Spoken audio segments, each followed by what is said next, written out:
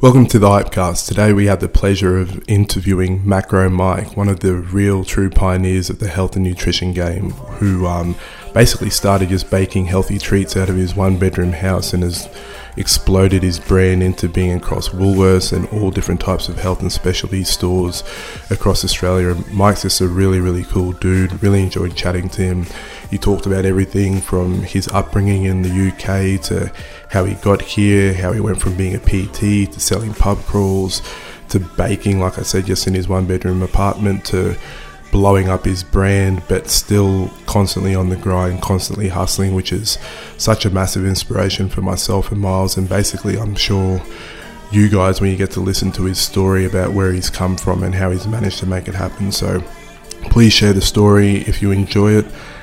You can keep tracking along with all our other podcasts. We keep dropping them every Mondays and Fridays. And if you want to find out any more information, hit us up, DM us. Always keen to have a further chat. This podcast is also brought to you by Combat Nutrition, which is one of mine and Miles's brands, cmbt.com.au.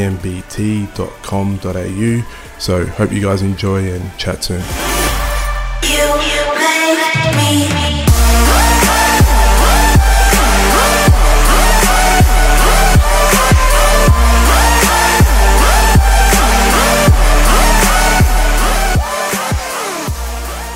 Macro Mike's in the house. How are you, mate? Yo.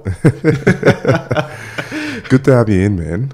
I know it's been a roundabout journey in terms of when we first met was probably at a trade show, and then led to me trying to get your peanut butter powder at Biscuit. For those that don't know, trade shows are brutal, so seeing you at that stage and probably a 1x1 that's turned into a 3x3 that's almost turned into a 9x9 is pretty impressive. So, man, just lead us into what is Macro Mike. I actually only know you as Macro Mike, so you should probably tell people your proper name and a bit more about who you are and what you do. Yeah, for sure. Well, thanks for calling me Macro Mike, not Magic Mike, like everyone else calls me. Yeah, it's funny.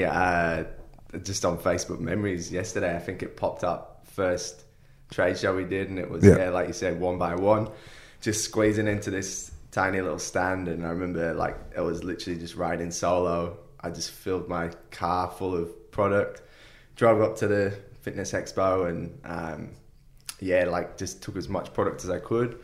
And then I rocked up and I was on this stand with a couple of other businesses, and they just kind of laughed, and they were like, "Oh, well, you're never going to sell all that." And then I ended up driving back to the Gold Coast that night to get more stock for the next day. So it was pretty crazy. Nice. Yeah, it was really, it was mad. And then just coming into the fitness expo that we're doing this weekend, I think we've got like 2 6x3 stands, like perpendicular. So it's pretty cool how like it's sort of scaled from there. I guess if we rewind, so Macro Mike started with me in a 1-bedroom apartment, just pretty much making brownies, like making healthy treats, and had the Instagram page Macro Mike. And this was back when it was kind of getting pretty hot, like tracking your macros and flexible dieting and right in that space. And I guess myself, being gluten and dairy intolerant, I saw like a big gap in the market for allergy friendly, macro friendly treats. And it just started organically. I just used to post all these like crazy creations, like these massive pancake stacks and waffles and brownies on my Instagram page.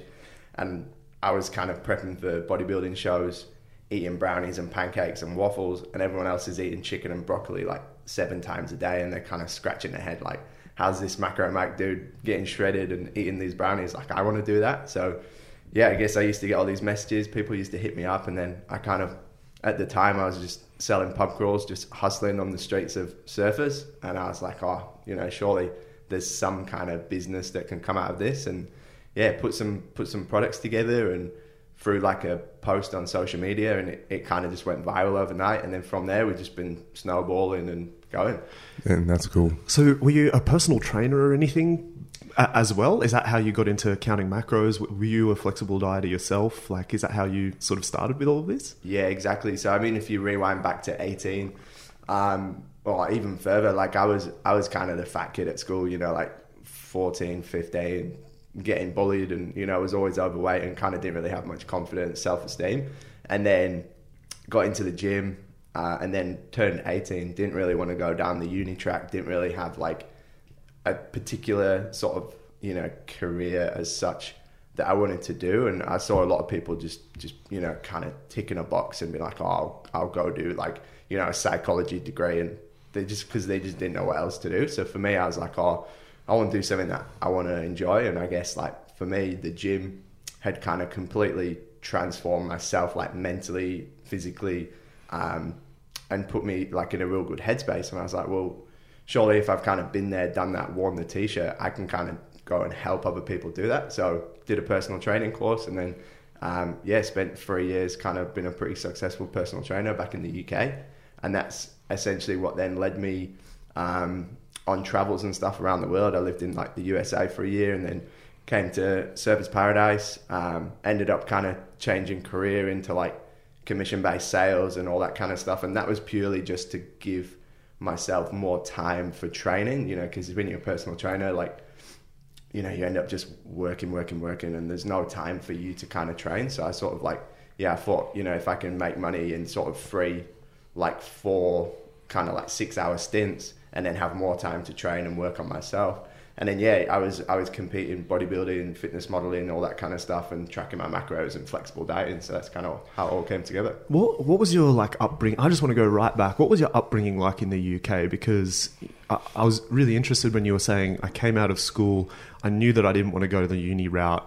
I wanted to become a personal trainer. And essentially when you're becoming a personal trainer, you're almost starting your own business, really. And then you're sort of traveling around the world, running your own personal training businesses, and then you move into sort of commission sales based things, and then obviously Macro Mike comes from this. So it sounds like Macro Mike has come from, you know, a culmination of all these experiences that you've had, starting your own business with personal training, then getting into sales, and now building, you know, Macro Mike, which is, you know, what it has become today. What was your upbringing like in the UK? Did you have supportive parents? Did you have people around you that were encouraging, or have you come from maybe a more difficult background? Like, give us a little bit of an insight into that. Yeah, cool. So I guess, you know, like I never try and like sugarcoat stuff. Like I had a pretty rough like start to my life. Like my mum and dad got divorced when I was 6. Like my dad was an alcoholic. He died when I was 12. So things were tough, man. And like, you know, my mum did a pretty amazing job like bringing us up, and she kind of like, she worked hard, and I think that really instilled like that work ethic in myself and my brother.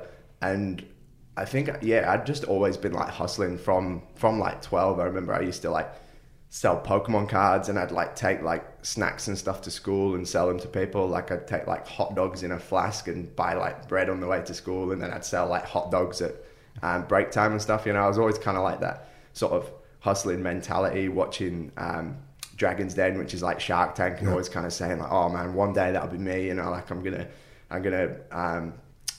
you know, like make a successful business. And I was always the one playing Monopoly, and everyone would be like, oh, you're gonna be a millionaire one day. And I'd just kind of giggle. It was never about the money, it was more just about like, it was about the journey and just kind of like creating something for myself. Like I knew from real early that I just didn't want to work for someone else. I was like, why build someone else's dreams when you can kind of like, you can build an empire for yourself. Mm-hmm. And I guess, it's always been like really kind of like, I guess for me, just, I never really knew what sector it wanted to be in. And I don't know, like I had all these business ideas for like years whilst I was personal training or doing this and traveling the world. And then it just kind of felt right. You know, this was the one where I was like, okay, cool. I think this is what I can see myself doing. You know, like at the end of the day, it's like amazing products. It's, you know, it's really helping people with like gluten and dairy intolerances. You know, you're really kind of like sort of pushing the boundaries of plant-based natural nutrition, and it just felt right. One podcast I was just listening to recently was they were talking to this billionaire that I was telling you, Sel, about, and they asked, you know, how do you find the right staff? And she said, the one question I always ask is, what was the first thing you ever sold? Yeah. And so they were talking about having that salesmanship and that sales mentality. Obviously, Mike's packing hot dogs in a flask and selling them at school is a pretty good, that's a good start. That's a killer start, man. I know one thing that I love about your story of what you've said so far is the fact that everyone that we usually chat to on this usually ends up getting into their position for 2 reasons. One, it's organic because they're solving a problem that's relevant to them, so they can really, really relate. Your problem being you're gluten and dairy intolerant. We're probably sick of eating a whole lot of things that tasted like cardboard and shit, and then just went, well, flag that. There has to be something better compared to a lot of people just...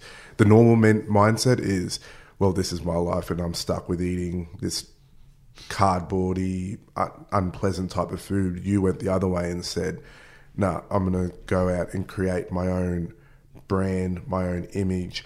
And for those that aren't familiar with the Macro Mike brand, it's a very, very loud, proud, colourful style brand that obviously represents who you are and what your company's delivered and everything, which is another reason why I'm such a fan of it, because it was very much a disruptor. Being in sports nutrition for the last 10 years or so, I'd never seen anything like it. When I first saw it, I was like, fuck, this is different. And it made me try it straight away, because the norm is, you know what the norm is, bodybuilder, super, super dark, words like test your Jack bowl or whatever, whatever it may be. And I was like, oh, this is cool. This is plant-based, which is what I'm into. And this is colourful. And this is doing something so far left field.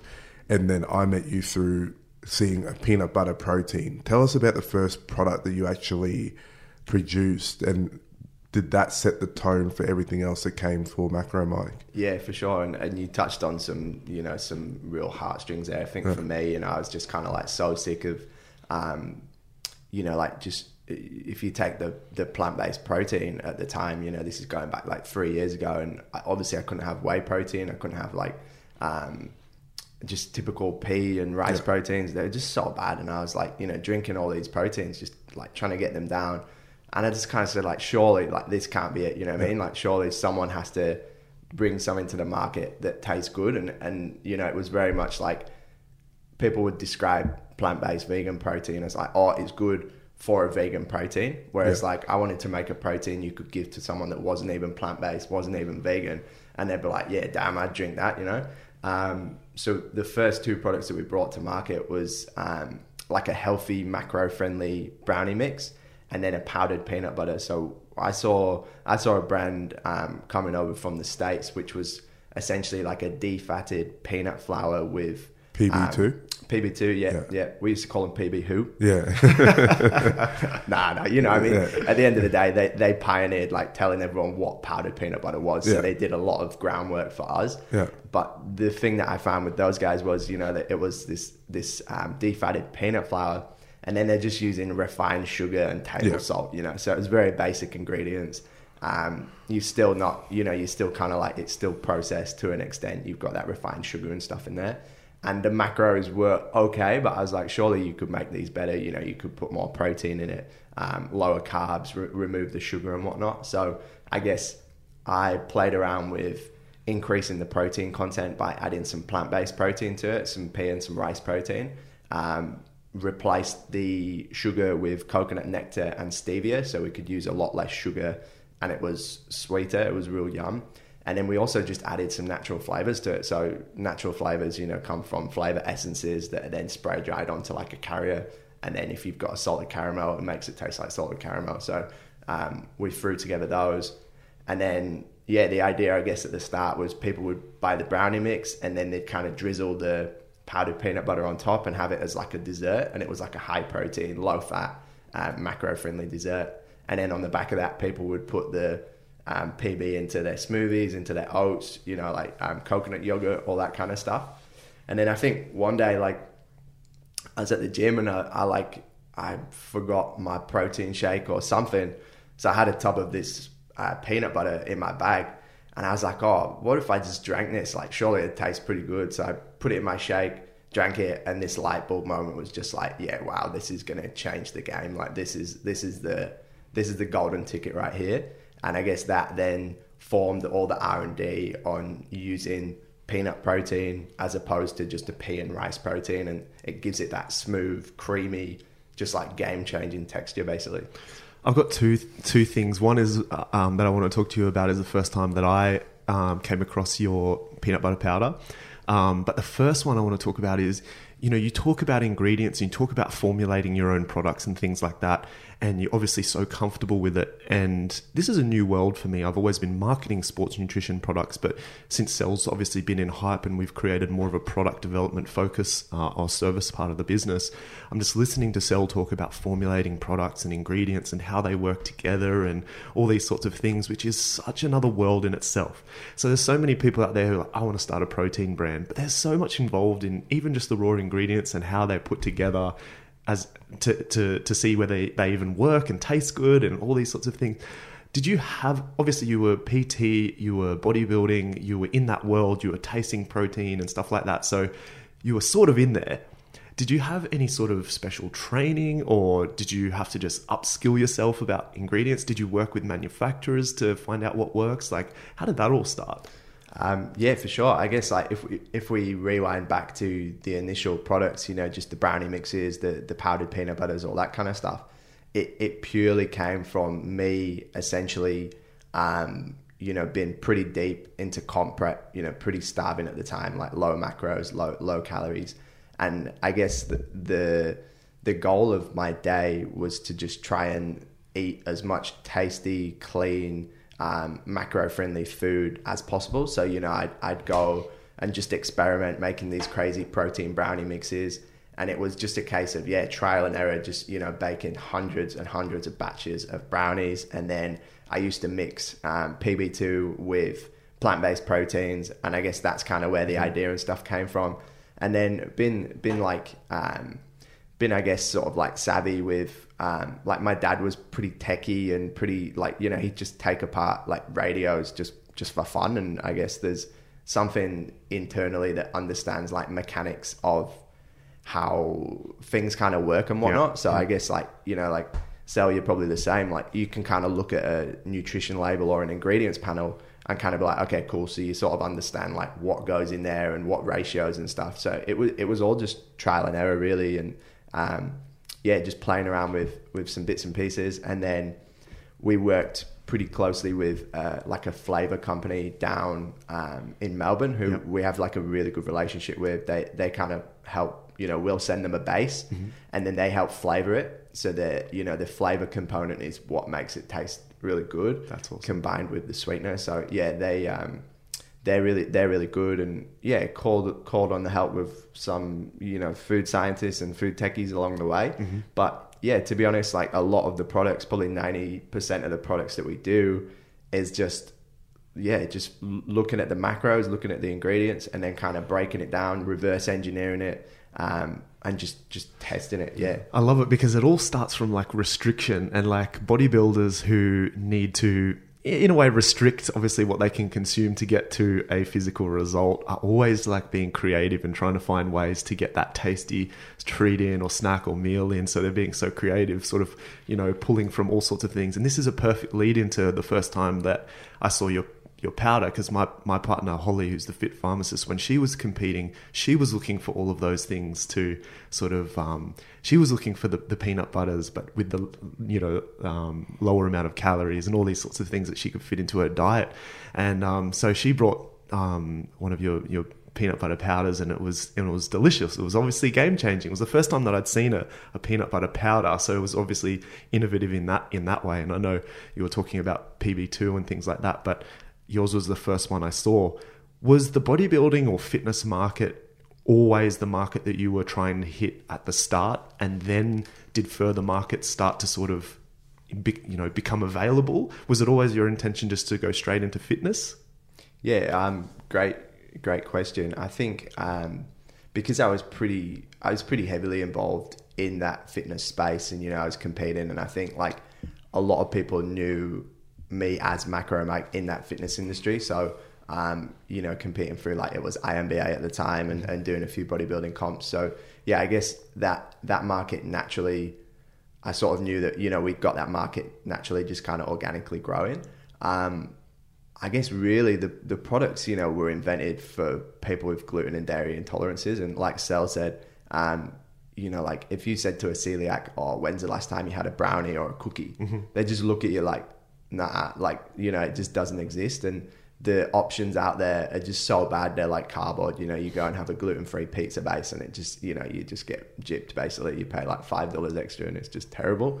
But essentially, I guess we created the product for that market, but then organically other people that weren't even gluten and dairy intolerant are tasting these and been like, yeah, I don't even care that they're gluten-free. Like I can eat gluten, but I choose to eat them over gluten-filled brownies because they just taste so good. So I think we kind of like had that small market, which then very quickly just snowballed into this mainstream market where it was people, you know, that just wanted lower fat treats, people that loved peanut butter, people that were maybe just like, you know, couldn't fit stuff into their macros. And yeah, I mean, now like I think the beauty of the products is like it doesn't just fit into one category. You know, it's like plant-based, it's low fat, it's natural. You know, there's so many different avenues that we can go down, and I think that's why it's appealed to such a mass market quite quickly as well. Mm-hmm. Man, you talked about obviously coming from that bodybuilding world and then building a community there, which is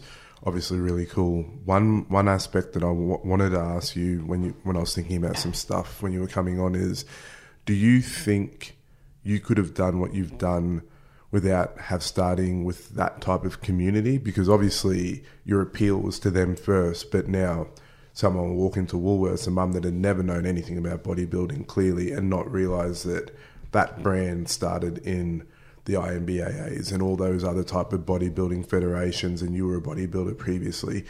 Do you think your background in that space is what really, really cemented you being able to get to where you have? Or do you think you could have done it just because your product's sick without having that original background of where you started there? Yeah, cool question. I think definitely it helped having that community-based sort of leverage. You know, I mean, social media is pretty tough nowadays, you know, trying to start like a new brand in 2019, 2020. It's pretty tough. It's pretty saturated, but at the time it was still growing pretty nicely organically. You know, like the engagement was crazy on my Instagram. Like I only had maybe a few thousand followers, but I'd get like 1,000, 2,000 likes on a photo. You know, now we've got like 45k and we barely get like 400 likes on a good post because of the algorithms and stuff, which is cool. But I think it definitely helped having that community to kind of leverage off. Yeah. I think it probably fast-tracked the business. But I think probably eventually what we found was with the products, it was very much a case of, you know, like people had been sold like vegan protein, all promising that they taste amazing. And it wasn't until people physically got the product in their hand that they then kind of like sold and converted. So doing things like the trade shows and the fitness expos really helped, because we had a lot of people that had seen the brand. You know, they'd come up to us. First thing they'd say is, you know, oh my God, I've seen this all over Instagram and Facebook. I just didn't want to buy it because it looks too good to be true. And we had that all the time. It's like too good to be true. And then they taste it and then it's like, yeah, cool, I'll buy the whole stand, you know? And it's like, it was kind of just like a case of, I think, you know, when it's like time under tension, you know, it's like same when you're kind of bodybuilding and stuff, you just have to be in that market space, get it out to people. But definitely having that community and having a purpose and a why, I think definitely, you know, like if you start in a business purely, I've talked about this on a couple of podcasts, but if you start a business purely for financial gain and there isn't a reason behind it, people see through that, you know, like they can just see another company and, it's too saturated and too much of a crazy, busy marketplace to just start a brand without a purpose or a why behind it. And I guess for me, you know, it was creating allergy-friendly treats that I could have and then macro-friendly stuff. What I love is that I don't want to get too far ahead, but you kind of like need to like premise what I'm going to say is obviously now you're in majors. So now someone can walk into a Woolworths and it's crazy. You've got a full stand there and it's so exciting for you. And it seems like the natural progression for the business. Was it always your plan to go for that sort of world domination? Because so many people start businesses and they don't even look at their sort of closest community or market. So similar to you with your fitness community, let's just say a low-hanging fruit. They just think, I want to immediately go and just be everywhere.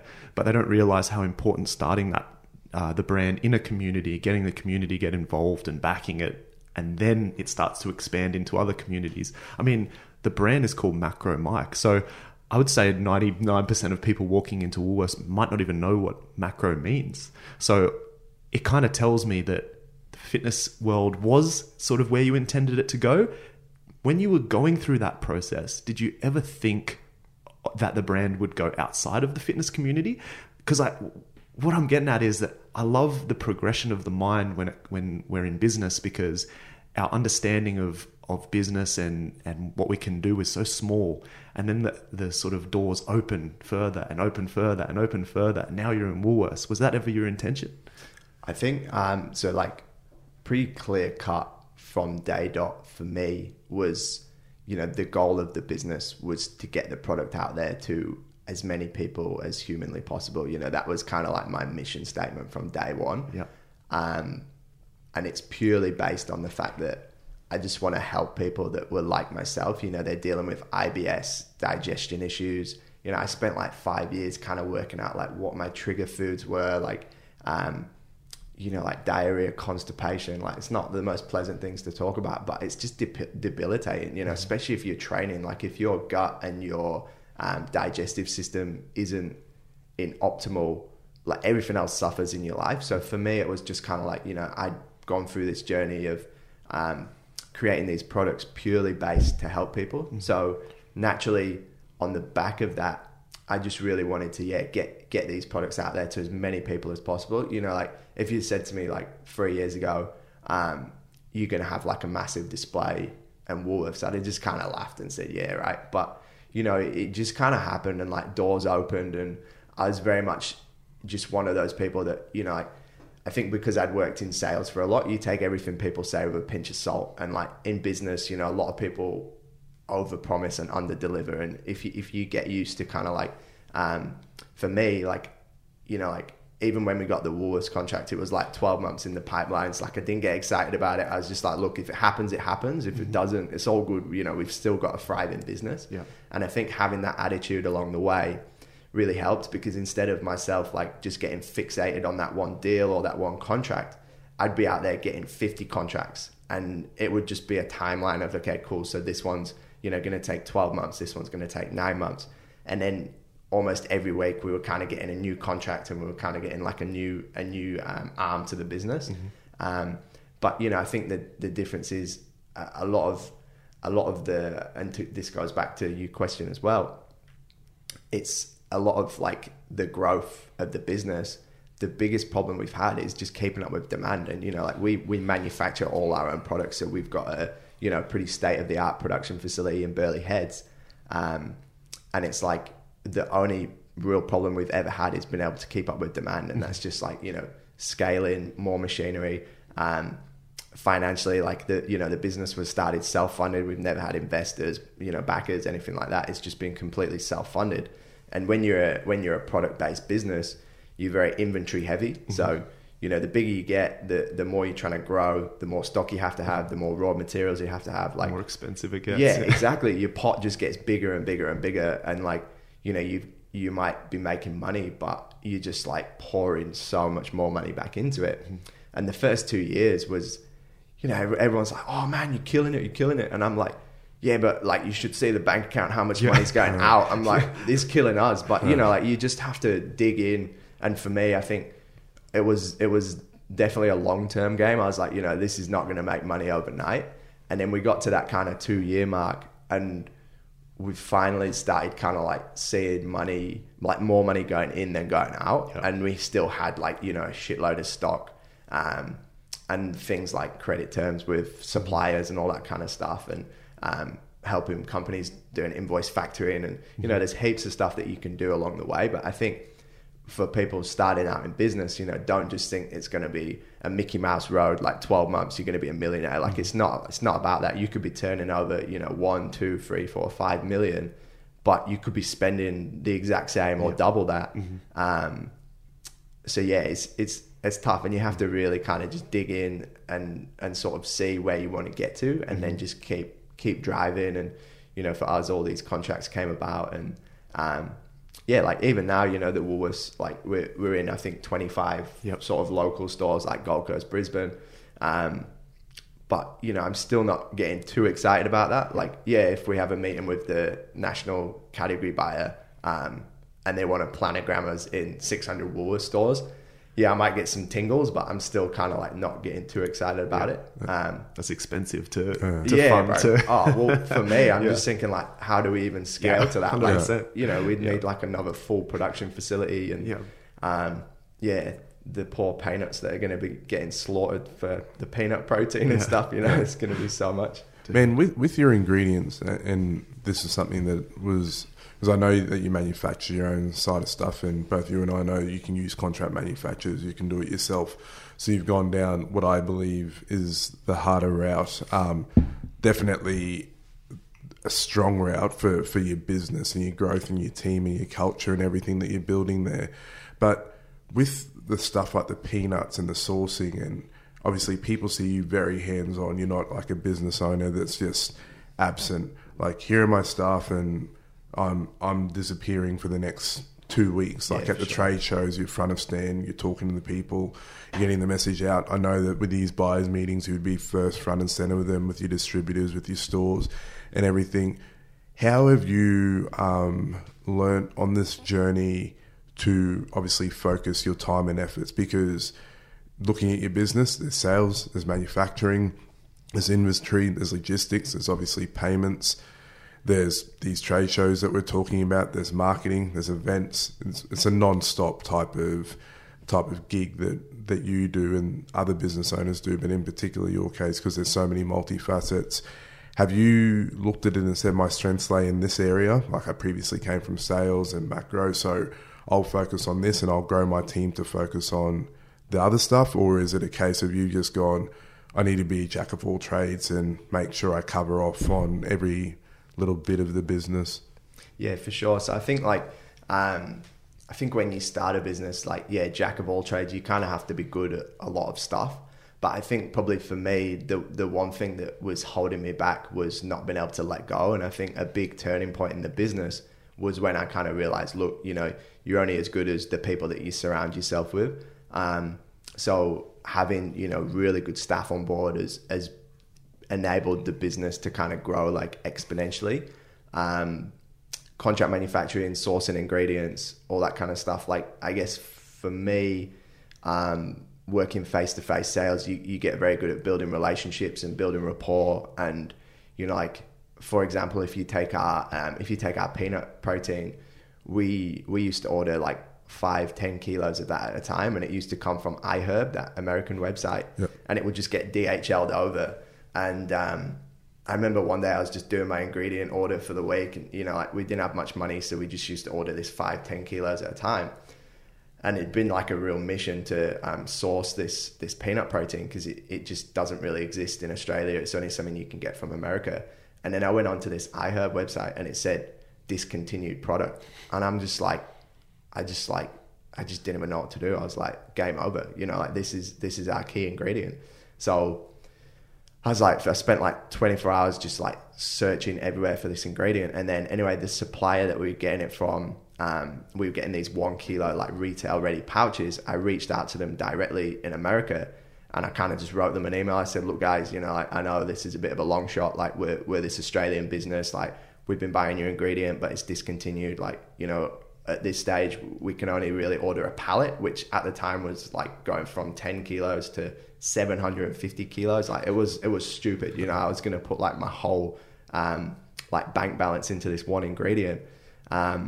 No reply. So I'm like calling this dude, and then this farmer in America answered, called Harold, and he's like finally kind of got on the phone with him, and I said, look bro, like, I know you're just going to think we're a small fish and this is going to be the biggest waste of time, but I promise you, if you just if you give us a chance, if you just show it, like, I'll show you that we can turn this 1 pallet into 2 pallets into 4 pallets. And now we're ordering a container which is like 12 pallets every 8 weeks, and we built that relationship from literally 10 kilos of an ingredient to 10,000 kilos every 8 weeks. And for me, it's very much been building relationships and kind of like selling suppliers on where you're gonna get the business. So kind of like, you know, you have to throw your weight around when you're a small business, and you have to kind of like sell the dream and sell them where you're getting to, and you know, like you have to really kind of like build that foundation, not just kind of call up like, hey, we're this small business from the Gold Coast, can we have like, you know, some samples, or can you help us out? You have to be like, hey guys, like, you know, we're from the Gold Coast, we're the biggest like health food brand startup, you know, self startup.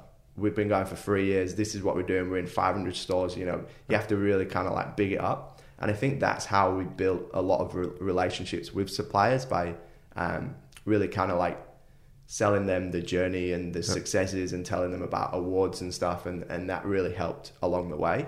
And then with my staff, I guess the main thing that I really focus on is just leading by example. So like you said, you know, I'm not absent in the business. Like I'm there every day. Working late, working early, you know, I'm not playing golf, I'm not on my boat, I'm like in the office and I'm grinding and like trying to sort of distill that working mentality in my staff. And, you know, we get involved, or I get the staff involved in all the wins, and it's a real team effort. You know, it's never just me stood there taking all the glory. My partner, Laura, she's amazing, super supportive, and, you know, she kind of helps like run all the day-to-day stuff and all the stuff that I just, you know, like I just can't even fathom, like filling in forms, paperwork, all that kind of stuff. She's amazing in that sense. She'll just kind of get it all done. But it's really kind of helped. I think the biggest takeaway from like suppliers and manufacturing is just building relationships. And that's probably the best thing you can do if you're starting out as well. It's awesome. We saw you at the Young Entrepreneur Awards. You had a table there with your staff, and obviously you were nominated for quite a few categories, which is amazing. We're just talking about how you got a bit jibbed for that one. But hey man, being there and being nominated is obviously a massive achievement itself. And obviously you were there, you were celebrating with your team, and your team were having a great time. It was really obvious. So that was really cool. The one thing that I would love to talk about and know a bit more about is, you were talking about at the start how your Instagram page was blowing up. You were putting out all this food porn, and, you know, you were getting a lot of this digital traction, but you were still showing up, and you were at the trade shows, and you were putting in work at the trade shows. So you weren't just online, you were there physically as well. How important is it in growing this business to not only have a digital presence, but be there in person and actually talk face to face with your customer base, your community, the people buying from you? Yeah, I think that's really important. And I think like a lot of people way back, they almost criticized me calling it Macro Mac. They're like, you know, why are you calling it Macro Mac? It's so stupid. And I said like, well, at the end of the day, first of all, it keeps me accountable. My name's on the product, so I can't just hide behind it. You know, if something goes wrong, or, you know, the integrity is not there, that's on me. You know, that's not on anyone else. It's not like I can just like pass the buck on that. Also, it makes it personable. So people feel like they're buying from, you know, an actual person rather than just kind of like another business. It kind of makes you stand out a little bit. And also, you know, big shout out to Magic Mike for making Macro Mike sound a little bit, you know, play on words and whatnot. But yeah, I think like it's definitely really important with such a saturated market and such a saturated, you know, social media kind of like time that's happening right now. You really have to be at the forefront of the business, and kind of like, you know, you have to be engaging with your customers. And you have to be really sort of like present. And, you know, like for me, I would never just have a trade show and let all the staff kind of just go wild. Like I'd be there front and center, wanting to talk to the customers. And it's so rewarding. You know, you've got people like Sal said earlier, you know, people come up to me and they're like, oh man, like every time I see you at the trade show, you got a bigger stand, like more staff, more products. Like it's crazy. And it's so rewarding because, you know, you're out there hustling and grinding, and, yeah, like there's nothing better than you seeing the reactions on people's faces when they try your products for the first time, and they're like, you know, they just look at you like, this is insane. And, you know, there's nothing better feeling than that. Like, for example, one of the products that we have, the Gut Doctor, which is like a probiotic all-in-one sort of like gut health wellness sachet for people with IBS digestive problems. And, you know, for me, that was like, it was like a 6 to 9 month project, like just so many hours. Like I can't even explain how many hours went into that project, how much back and forward, how much R&D. And then, you know, it literally started on an A3 piece of paper, just conceptual ideas. And then for me, seeing that finished product was just so rewarding. But then, like, you know, if you jump on our website, there's like, I think like 100 to 200 like 5-star reviews on there from actual customers. And, you know, these people are saying like, oh my God, I've had IBS for 4 or 5 years. This is like changed my life. And awesome. For me, that is like the biggest kind of like win and the biggest like satisfaction of, you know, starting with an idea and then having people just message you that you can really resonate to, you know, and anyone with IBS and digestive issues, you can go on there and read those reviews and straight away you're going to be able to resonate with that, and you'll be able to straight away be like, oh my God, that's like me. And I think that's probably really helped me keep pioneering and keep innovating and keep putting cool products out there, for sure. You go? Yeah. Man, I was just going to say, because obviously I've seen the rise and everything of what's going on, and I was actually about to ask that question, but you kind of already touched on it, on the aspect of going out of the satisfaction type of point of view. And everyone that has a business or a product or just generally working needs to have, like, I guess, their why in terms of what will keep them going. And the people that have the strongest why are the ones that are able to do 7 days without blinking and just pushing and pushing and pushing. And people often ask, I hear them ask Miles or me, or I'm sure you get the question all the time because you work so hard, how do you keep doing it? But you've obviously got a really strong why behind you, because you've been that sick person that hasn't had the answers, hasn't like been given anything, but then you've created this and you notice the difference in yourself, and you've noticed obviously the results it's given to other people by the reviews and everything. When it comes down to you looking at obviously your business, and obviously you got a strong why, with the future of what you guys are thinking, is it more about everything being more about just helping more and more people, or is it also at the same time you've been really fortunate in the aspect of being able to just make people realize products like your plant-based protein bar and all these other things can actually be good regardless of their symptoms? Do you feel your expansion and push will always be around trying to help more people, like that will be the core of what you do, or is it more about just getting the product to as many people, as you referred to a bit earlier, just to try something different and realize that there is something in this product and in your brand that can really help? Yeah, I think it probably goes hand in hand. Like, I think definitely both of those things, you know, like all products start with that. Okay, cool. So if you take the protein bars, for example, you know, like we're just kind of creating a like healthy, convenient, tasty snack. And a lot of people kind of said like, oh, you know, there's not enough protein in there, or there's too many carbs, or, you know, like there's not enough chocolate chips, blah, blah, blah, blah. And for me, it was like, instead of just making like a die-hard protein bar that was for bodybuilders, I just wanted to create a protein snack bar that had, like, you know, decent macros. Like, people would just grab it, and instead of grabbing for a Mars bar, they'd grab a healthy alternative. It's made with real ingredients. You know, there's no fake fiber in there. There's no like sugar alcohols. There's nothing that's going to upset your gut. And it was just kind of making it accessible to everybody. So I guess it started as like, you know, a cool concept, like let's make a protein bar, but instead of going down the typical route of let's try fit as much protein as we can in a bar that still resembles some sort of snack, it was more like let's just make a functional food. So I think the direction that Macro Mike's going is very much around functional foods that help people, and whether that might be keeping more on track with their macros, keeping their gut health intact, or just creating something that's tasty, macro friendly, allergy friendly. Like, we've got some really cool products in the pipelines. Like, I don't want to spoil too much, but we've got like a peanut free protein that we're working on, peanut free bars, you know, little kiddies bars, loads of kind of stuff that we're working on. And yeah, it comes from that sort of like need. We kind of ask our customers like, hey guys, like, you know, what else would you want to see from us? And then from there, we take that on board, pump the R&D into it. There's a real good like grant from the government. I don't know if you guys are aware of it, the R&D tax incentive.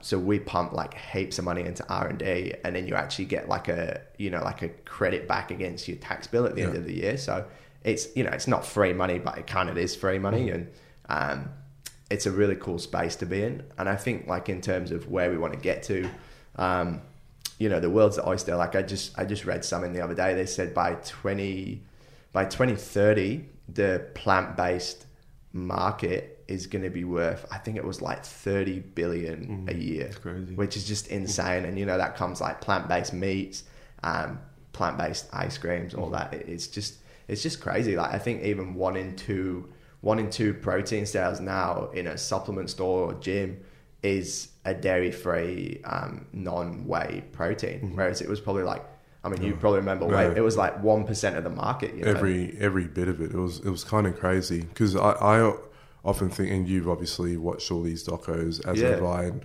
your brain started working backwards from a, like for me anyway, from a young age where I was the whey type of protein guy because that was my job, and it was whey this, WPC this, WPI filtered this, like it was just this constant process. And then you were working backwards going, if it takes this much of a cow to produce this, and they need this much grass, they need this much water, they need this much landfill, and I'm taking this one scoop to get that, this balance of equation eventually was going to burst. It was inevitable. Like it could just never continue on that trajectory. And then there was obviously the health things that were coming into effect that certain people can stomach dairy really well. I actually can stomach dairy fine. It's just that I choose rather not to have it because, one, I feel better on plant-based stuff, and two, I know the effect it has on the environment as a whole. So I know this movement that you're pushing,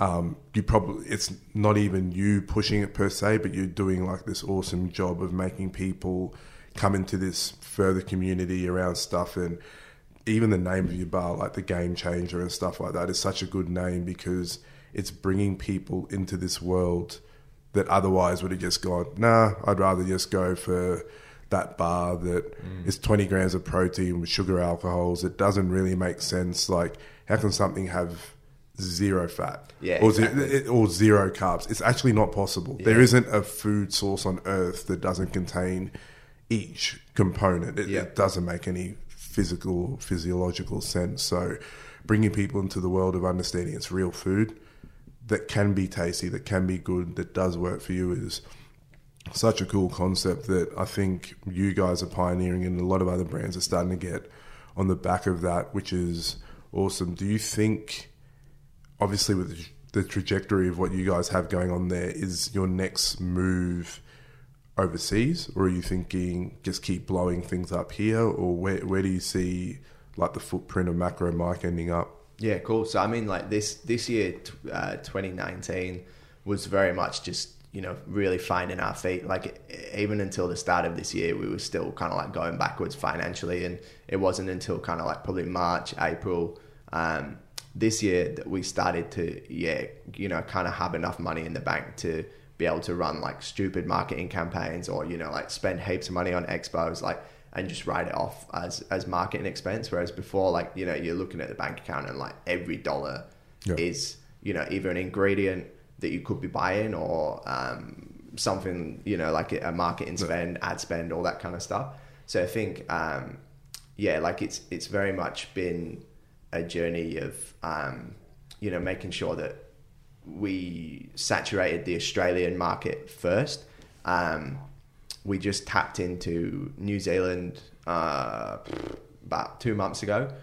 So we're working with a pretty big distributor in New Zealand. And the only problem we have at the moment is not being able to get them stocked quick enough. So we're working on like logistics solutions, but they're just pumping it. They've never seen like a plant-based protein just sell as much, which is really exciting.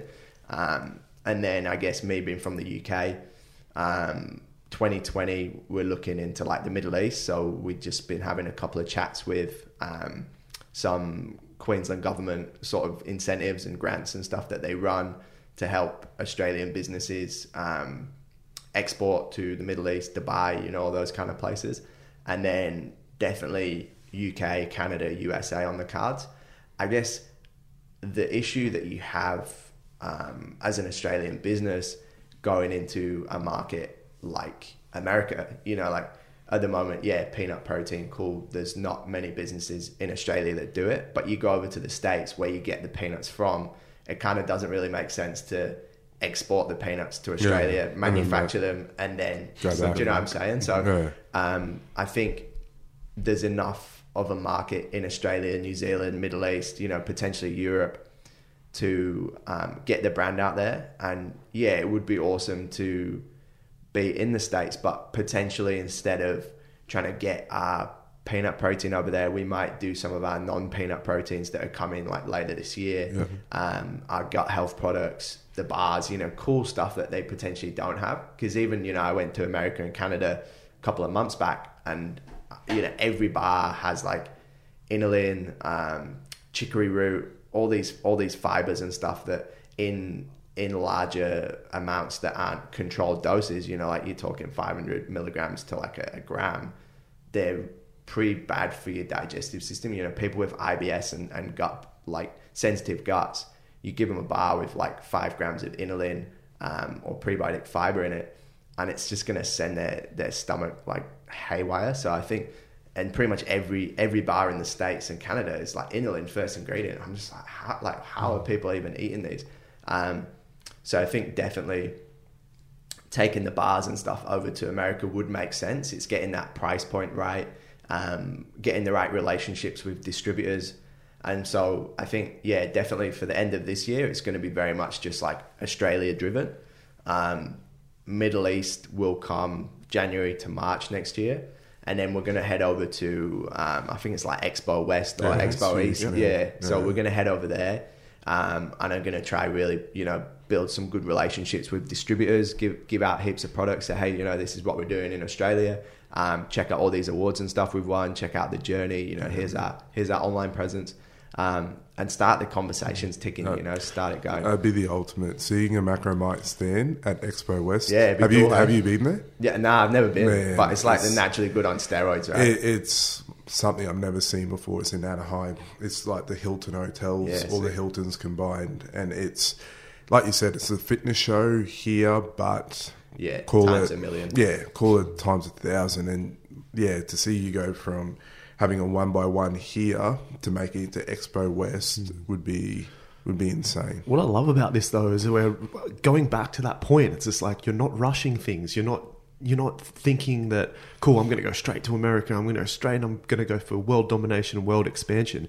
You've stuck with your community. You're working with sort of, you know, your local community, your local nation. You know, you started in your fitness community, you started to branch out. Now you're just really trying to work on Australia and you're not rushing things. I think that's the most important thing to get across to people wanting to start brands out there, because they want to rush things so quickly.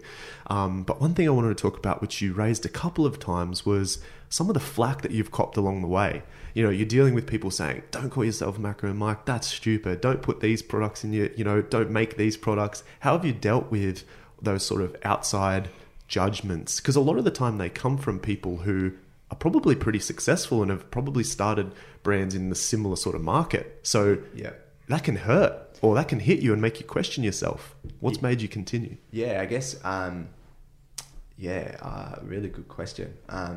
I think for me, been pretty resilient, and I guess, like, again, you know, not trying to cry out for a sob story, but, you know, I've been through my fair bit of shit in my life. So I think, like, you know, somebody kind of saying like, hey, don't do this, or you're never going to be successful. For me, I'm just like, oh yeah, another log to fuel the fire. You know what I mean? Like, even when I was bodybuilding, like I was working with a bunch of boys selling pub crawls, and I'm like, you know, posting all these photos of me on Instagram with my abs out, and I'm just copping so much shit. And, you know, like everybody's like, oh, hashtag comp prep, like every time they see me. And it's just like, I guess it doesn't faze me at all. You know, like, I'm very kind of like sure of myself as a person, and like, you know, I've kind of overcome like depression, anxiety, you know, like I've been pretty rock bottom, man. You know, like I'd say if I didn't find the gym, I probably would have killed myself at 16. So, you know, for me, like,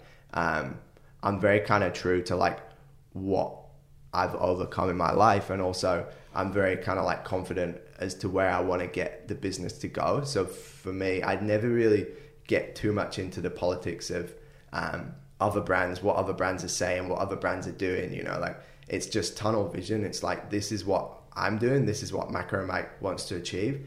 And even the staff, you know, like I'm like, guys, don't worry about it. Just, you know, don't even listen to it. Like we're doing good things in the industry. You know, our integrity is top of the list. What it says on the tin is what's in it. You know, we're just trying to do good things. And, like I said, yeah, fuel to the fire. It's just, it's always been for me, it's like the more negative that you can cop and the more doubt and the more haters shouting, the more sweet it is when you start killing it, you know. And like they're all kind of, even the boys like that I was working with, you know, they'd be like, oh, you know, you're never going to make money selling brownies. And within 6 months, they were packing brownies for me in the warehouse, man. Like, because the pub crawls were slow, you know what I mean? They're like, oh man, can I come make some cash on the side? And, you know, it's like, it's, fuel to the fire for sure. Mike, how do you protect your mental health? Do you have balance? Do you believe in balance? Yeah, for sure. Something I'm definitely working on. And I think when you run a business, it's tough. You know, you kind of like fight or flight pretty much all day, every day. You know, you're in that sort of prolonged period of stress and whatnot. But, you know, like yoga, meditation, you know, like working with psychologists, that kind of stuff. Like, I think, you know, no matter how successful people are, how happy people portray, you know, you take like Robin Williams as an example, you know, nobody would have ever imagined that essentially he would not want to live anymore. And it's quite hard to fathom that. You know, you just look at these successful people with smiles on Instagram and Facebook, but you don't know what they're dealing with. You know, you don't know what everyone's going through on a day to day. And, you know, there's days I wake up and I'm like, man, I just got nothing today. But, you know, like I think, like we touched on earlier, having that constant, you know, like tick of approval from customers and people like messaging me saying, you know, you've changed my life. You've helped me with this. That just keeps me going. You know, it keeps me, getting up on a morning and, you know, training. I've got a jet ski, so I love going out on the ski, you know, burn off some adrenaline and whatnot. Good friends, you know, having some giggles, games nights. You know, I've got a really supportive girlfriend who is amazing, and we've kind of done a date night religiously every single Friday since we've been together, and that's like phones away, laptops away, you know, it's like cracking the whip. But it's been so good for, I guess, like our relationship and keeping our mental health on track. So I think we can all agree that like getting through those hard periods and waking up and actually, you know, getting up and getting the job done doesn't work if your motive is always just financial or something material. I don't think you could do it. You can't do it. You physically can't do it. I've pulled myself up from fucking dark moments, real dark moments, just based on the fact of if you have a strong enough why, it's not easy to get up. I shouldn't say that, but it makes it easier. Yeah, it makes it easier because if it's a monetary thing, that money will get spent somewhere along the line. You know, it's going to disappear at the end of the day. And on top of that, when it's all said and done and you finish this whole thing, well, you're not going to take the money with you. So if that's your why, it's going to be tough. It's definitely going to make it way harder. One thing I definitely wanted to touch on, because I feel your brand fits it into this category that I've been looking a lot at the moment, is infinite business and also authenticity. So they're the two things that recently that I've gone above all else for brands and people or whatever anyone's doing. Those are the two things that I think are the most important. And the infinite business was a podcast me and Mil were recently listening to, where the process isn't about a short-term win or a make this amount of money or any of these types of things. It's like this game journey goes forever. So if everything's going to go forever, what are the things you're going to keep continuing to do that will always keep you on your compass or whatever it may be. And with you helping people feel better and all that type of stuff, I go, that's an infinite business, because helping people will never go away. It's something that doesn't have an end. It only continues to gather more momentum and help a lot more people. And then authenticity, obviously people can't see this package that's sitting on our desk at the moment, but there is no other protein bar or brand that has a logo with someone holding pancakes, a chef's hat with no shirt that says Macro Mike with red dripping stuff. Like, that's probably as authentic in the sports nutrition that I could imagine, really, in terms of being who you are and true to yourself. Are those the two things that resonate with your brand the most, or is there anything else within your brand that you think is completely unique to you that other people don't do or other brands don't do? Yeah, I think purely the biggest thing is just like, innovation and integrity. So and you kind of touched on it before, you know, like you can't have a 0 carb protein bar, you know. Like, I think a lot of the journey has been for me kind of figuring out, you know, like, okay, sometimes things are too good to be true. And like with us, it's full transparency on the label, you know, full transparency on the nutritional information. And it's kind of like, we'll push the boundaries of things tasting good and things being natural, and kind of like work with, you know, experts to kind of make the impossible possible, but it's still possible, you know. It's still kind of like it is essentially what we say it is. So I think the integrity and the innovation is what really sets Macro Mike apart. And you know, we could have just cruise lined at like 2 flavors of protein, 2 peanut butters, 2 brownie mixes, but you know, we took the range to 10 proteins instead of just doing a peanut protein. People said, hey, look, I really want to try your brand, but I can't have peanuts. So for me, that resonated. I was like, oh man, that sucks, because I can't have whey protein, I can't have dairy. So I said, okay, cool. Like, I'm going to make a non-peanut vegan protein, but without just using pea and rice protein, because I don't want to go back to square one where things, you know, are tasting like sandy and chalky. So boom, we put like R&D into different ingredient profiles. So again, innovation, and yeah, just the integrity and having that why is definitely how it's kept going. You know, I think like you guys said about financial, and I think if you purely trying to run the business to make money, the reason that 9 out of 10 small businesses fail is because in the first 2 years you don't make money, and then it's very much apparent that, okay, so it's easier just to make money having a job than it is to do 10,000 jobs and be stressed for 2 years of your life. So that's why people quit, right? Yeah. And it's the ones that are so resilient and keep going that then go on to bigger things, I think. Mm-hmm.